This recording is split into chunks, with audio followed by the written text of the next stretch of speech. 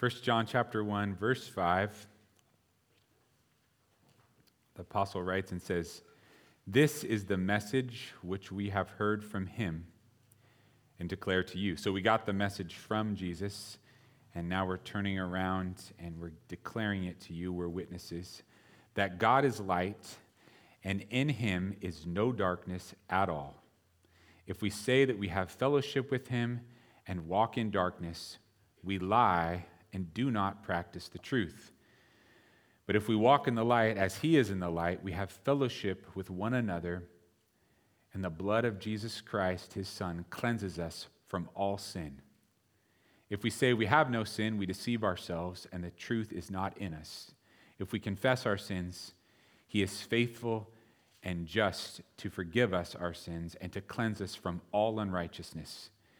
If we say that we have not sinned, we make him a liar, and the word is not in us.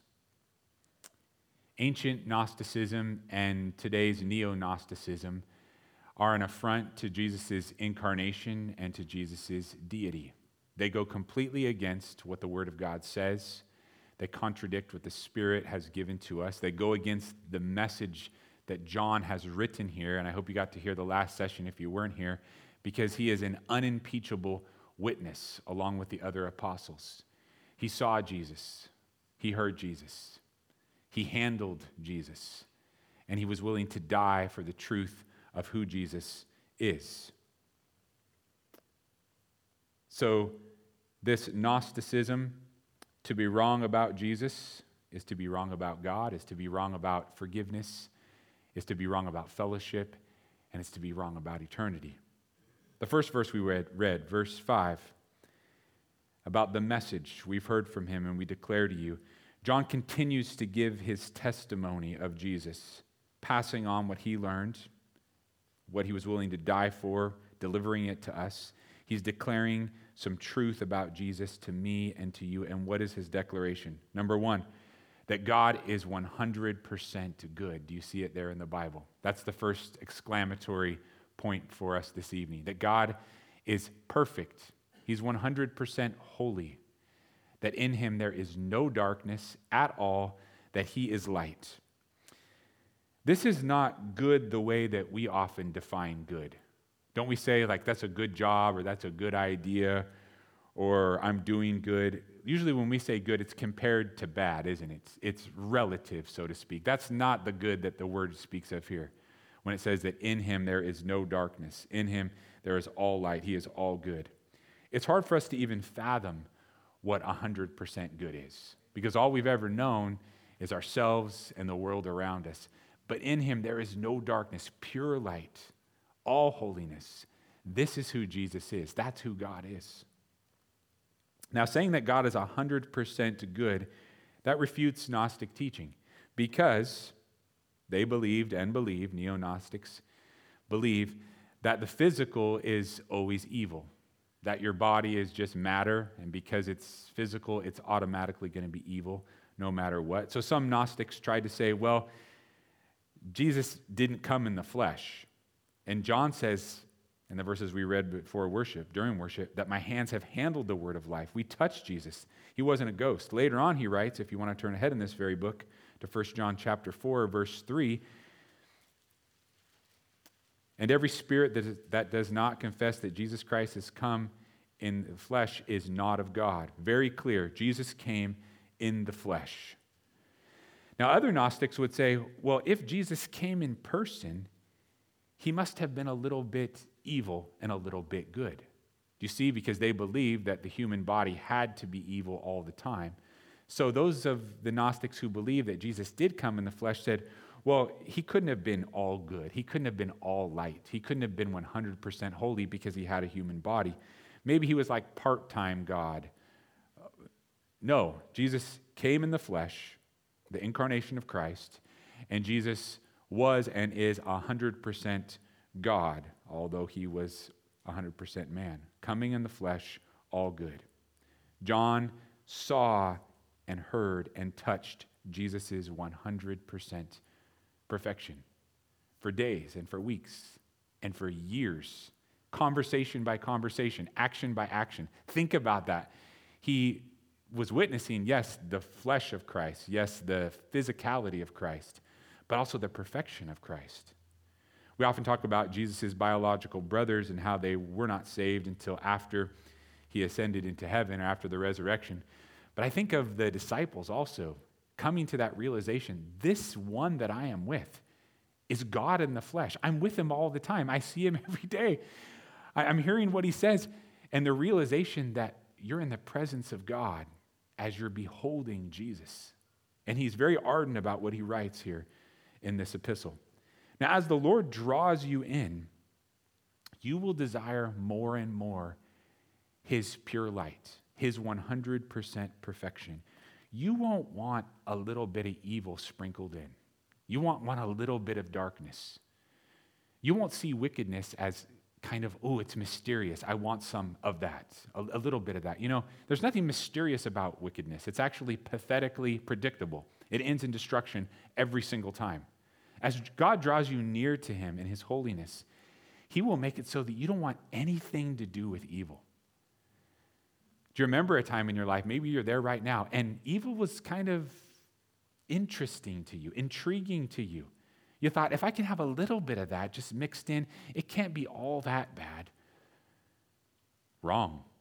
As the Lord draws you near, you see all I want is him. If it's of him, if it's of light, if it's of holiness, that's what I want. Let the light of God draw you so that you have new appetites. Why would you want anything else but him? Why would you want just a little bit of darkness? Well, the Lord is wonderful, and 90% darkness is just great with me.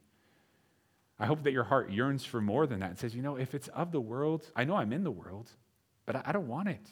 I don't want the darkness. What good does it do me? It doesn't do me any good.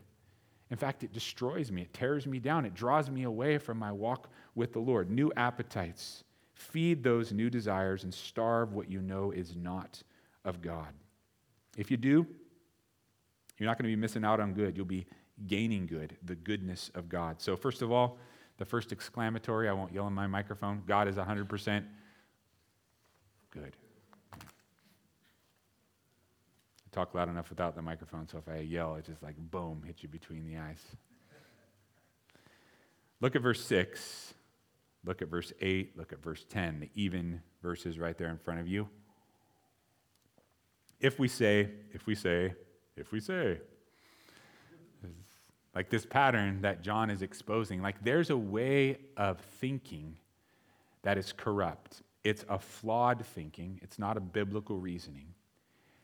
And most of us would not say these things out loud, but we can say them to ourselves, and at times we'll say them to others, even though it's a detriment to them. But what he's saying is there's a certain philosophy, there is a false justification in the way that we can think.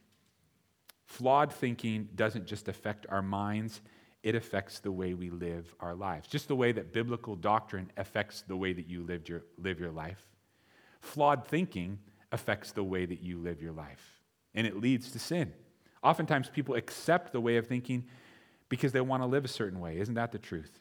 It's not that way of thinking, that philosophy, that doctrine is really true and they've really vested their interest in it. What happens with us is sometimes when we're in the flesh, we adopt a certain philosophy because it allows us to live the way we want to live. And we're seeing that in our world all over the place. It doesn't have anything to do with what's reasonable or logical or certainly biblical. It has way more to do with what I want to do in my life, right? I don't care about the line of reasoning. I just want a license to sin. Now, it's shocking to say that out loud, but can we deny that it's the way we operate sometimes? We can't. We must beware. Flawed thinking leads to flawed living. If we say, and he's going to debunk these ways of thinking one after the other. If we say that we have fellowship with him and walk in darkness, we lie and we do not practice the truth. And you might be asking, why are you putting these in the context of we? Well, because he does, right? He says, we're prone to this false way of thinking, this depravity. But if we walk in the light as he is in the light, we have fellowship with one another, and the blood of Jesus Christ, his Son, cleanses us from all sin. So the lie of Gnosticism also affects the way people see their bodies and their spirits. Yes, Gnosticism lies about Jesus, which is, he's the worst one to lie about. But it also tells us lies about our own bodies and our own minds and our own spirits. Now, it isn't labeled neo-Gnosticism often because right now, a lot of Americans, it depends which poll you look at, between 40 and 60% of Americans say that they're spiritual, but they don't identify with any certain religion. They refuse to label themselves. They're just on the survey, they say none. Like, I'm spiritual, but what's your religious affiliation? They say none. So they're the nones, right? And oftentimes, they borrow such people from all kinds of different places. It's just a smorgasbord. It's a hodgepodge of Buddhism, Taoism, Confucianism, Gnosticism. I'll say, oh, that's a Gnostic idea. No, it isn't. I thought of it. No, you didn't think of it. This is where it comes from. Oh, that's Confucianism. Oh, no. I'm like, dude, that's really old. That's Taoism. Woo, old. So a lot of people that you'll talk to about the Lord try to get to the heart of where they're at. They say they're spiritual. They don't even know what to call it. It's sprinkled in a little bit of this. That's part of the arrogance of it all. Have you even heard the phrase, many have taken to using it, my truth?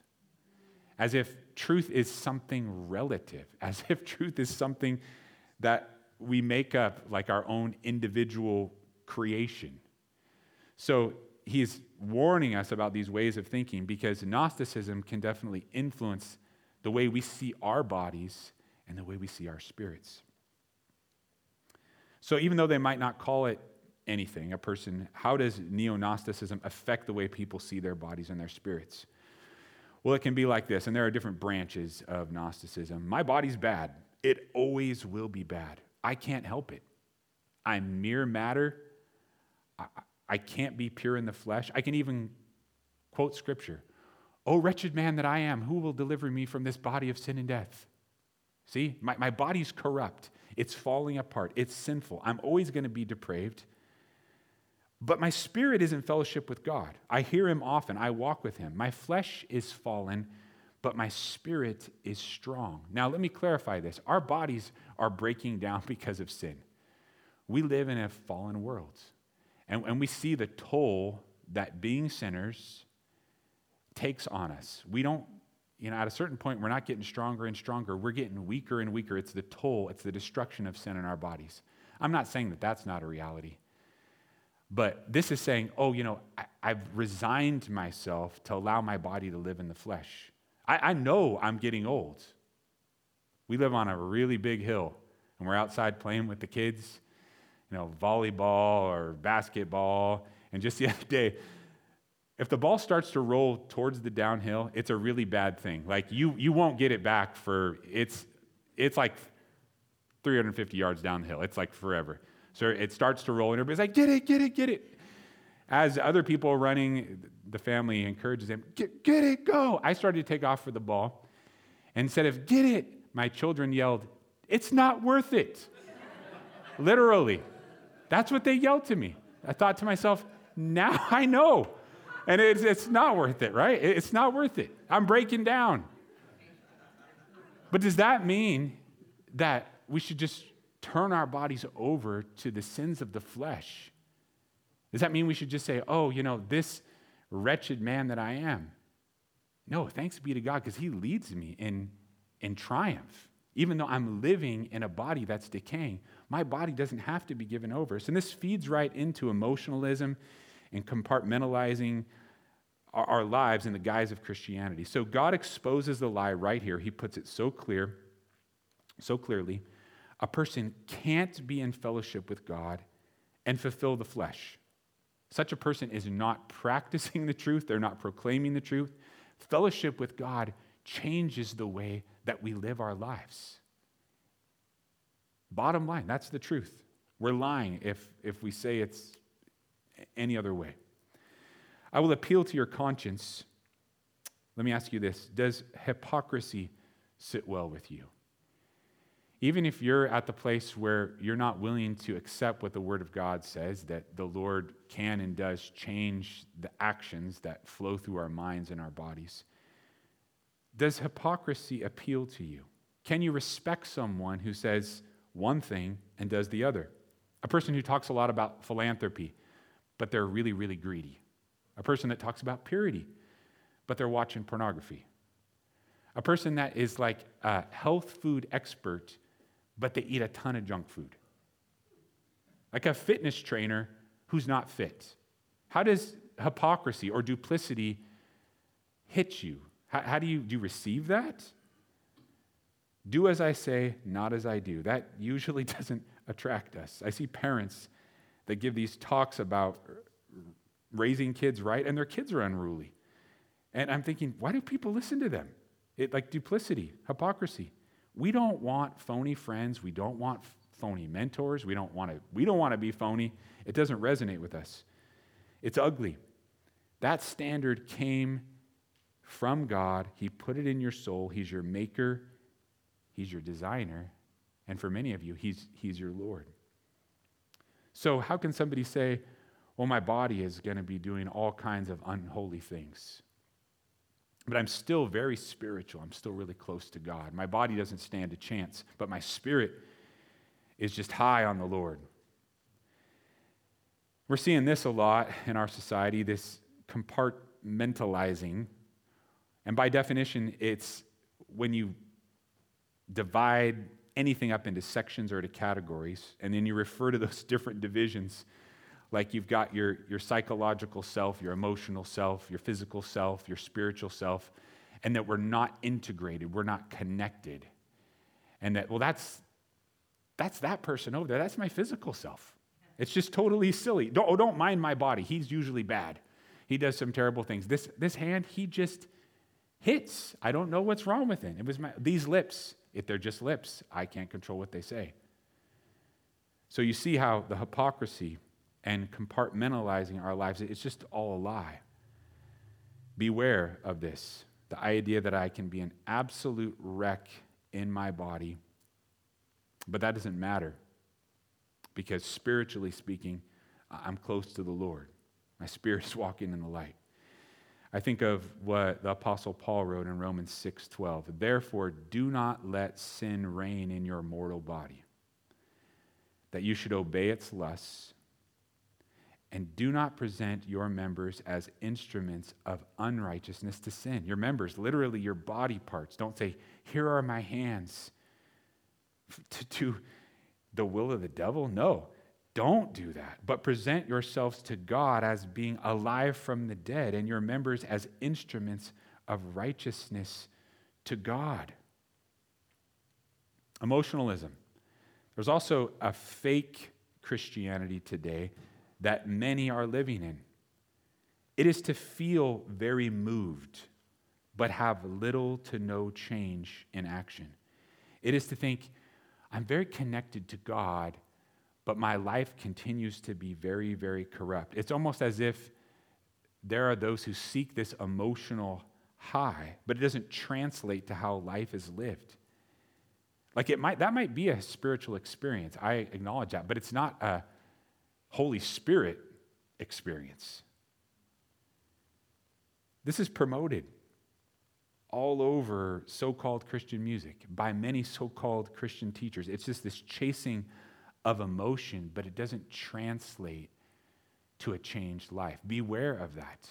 It's a lie, and it's being sold. Why does it sell so well? Because it fits the way people want to live. Oh, I still want the spirituality. I still want the feeling.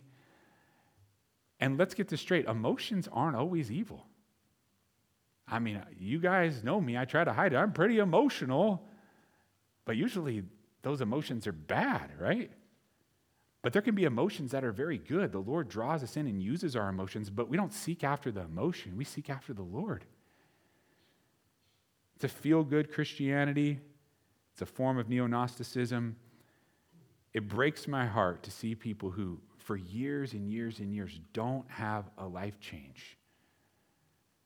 But they have this emotional enthusiasm about someone that they think is God. I know it's not the real Jesus, because Jesus is a life changer. He works in us and through us. It's his power, not ours, that's for sure.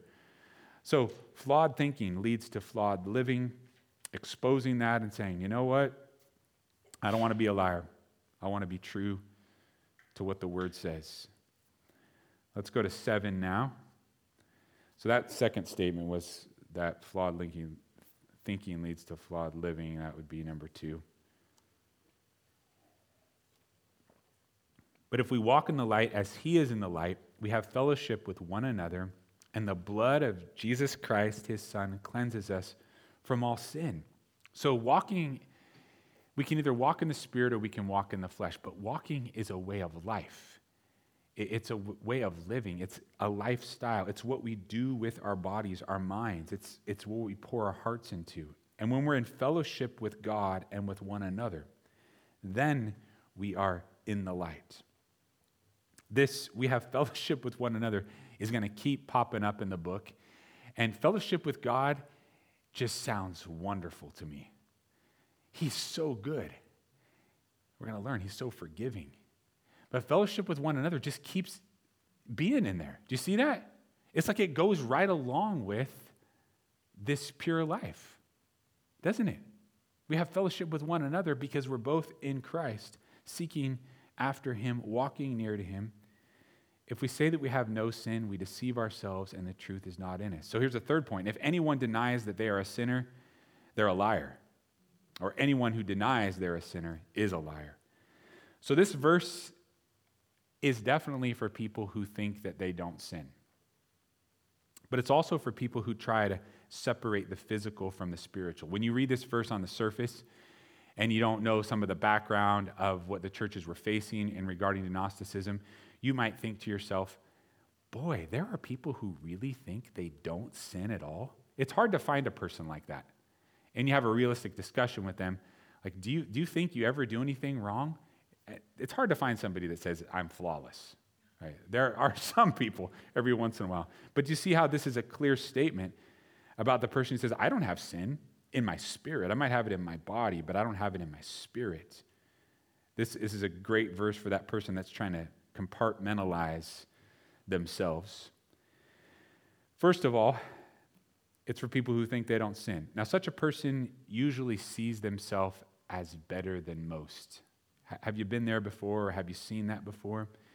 As long as I'm better than the majority, then I'm doing fine. Well, that's not what the verse says. If we say that we have no sin, if we say that we have zero sin.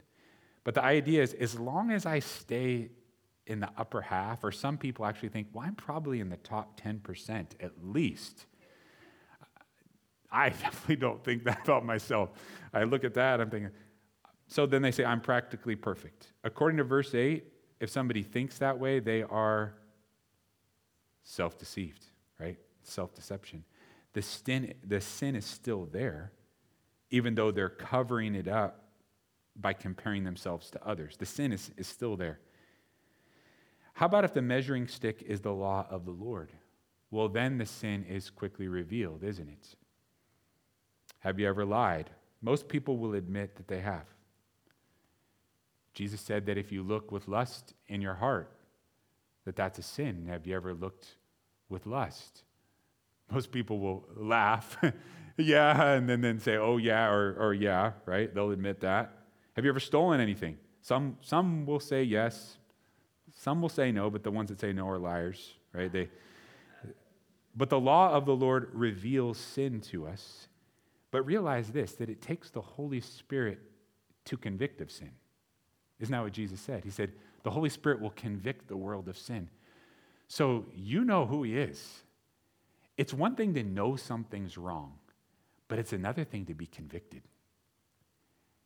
And to say to somebody, are you convicted about that? Well, if you are, that's the Holy Spirit. God, the Holy Spirit, drawing you to Himself and showing you that who you are and how you live is not acceptable to God. That's powerful. That's hopeful to say, look, I'm convicted. I don't want to be that person that says I have no sin and deceive myself and the truth is not in me. This deceiving ourselves, doesn't that mean to believe our own lies? I don't know the way this works with other people, but sometimes it's like you tell a lie and then you know it's not right at first, but then you say it so many times that it starts to seem, maybe this is the truth. It's an altered reality, isn't it? Deceive ourselves. What else does it say? If you skip to verse 10. If we say we have not sinned, we make him a liar, and his word is not in us. So the Gnostics and God both can't be right. Somebody's got to be wrong, and it's not God. But you're making God out to be a liar, any person who says that they have no sin. And the truth is not in us. We're speaking dishonestly. That's what verse 10 adds. So now, great verse, verse 9. I hope you have it memorized, do you? Final point, confess and be cleansed. If we confess our sins, he is faithful and just to forgive us our sins and to cleanse us from all unrighteousness. So the answer isn't to cover the sin, it's to confess the sin. The answer isn't to explain it away. The answer is to admit it to Jesus, to bring it to Jesus. Sins of our minds, sins of our bodies, sins of our hearts. Now look at the verse. Our forgiveness is not based on our faithfulness. You just thought to yourself, yes, because if your forgiveness was based on your faithfulness, you wouldn't be forgiven very often, would you? Your forgiveness is based on the faithfulness of God. If you confess your sins, he is faithful. He is the faithful one. He hasn't turned me down once. Has he turned you down?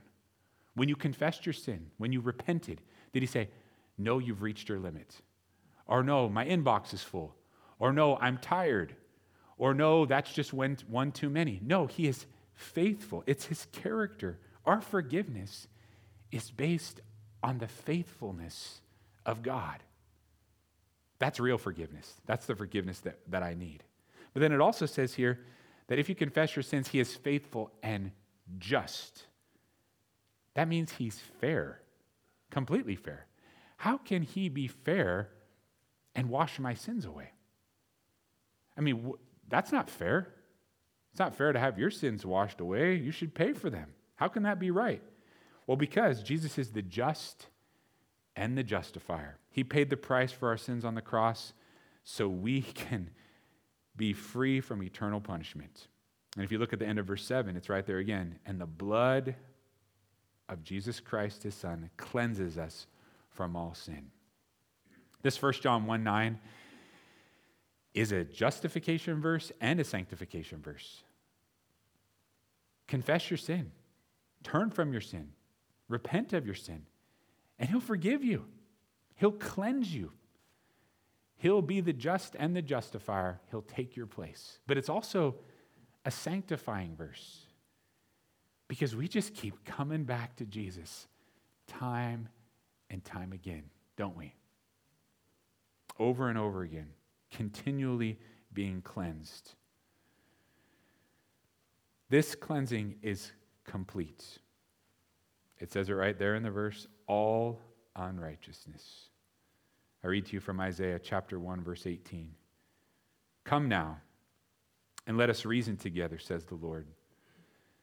Though your sins are like scarlet, they shall be as white as snow. Though they are red like crimson, they shall be as wool. Instead of hiding, instead of having excuses, instead of feeding the flesh, instead of being buried in guilt, keep confessing your sin to Jesus. He's faithful. He'll take you. He'll wash your sins away. Don't be compartmentalized. Be sanctified. Don't come up with some reason why it's okay to live your life apart from God and the flesh and think that you're still okay spiritually. Instead, say, Lord, I want to be set apart for your glory. There's the promise right there. And he delivers it so straight, so clear right here in the first chapter. Keep coming back to it. What hope we have because of Jesus. Lord, I know that you're the only good one. It's really clear that we're not good, Lord, and that this world isn't good. Far from it, Lord. Wickedness, evil, depravity all around us. And we can come and take refuge in your goodness, in your righteousness, that you actually impute righteousness to our account. You fill our account up with your righteousness by your grace. Lord, I pray that this would be a life changer for us. That being saved, that being set apart would change us, Lord, from the inside out. If it's real, it will. And I pray for those that are duped, those that are tricked, those who are living in lies, Lord, that you would convict them and draw them near to you. I thank you for the clarity of your word and for the comfort of your word. In your name we pray. Amen.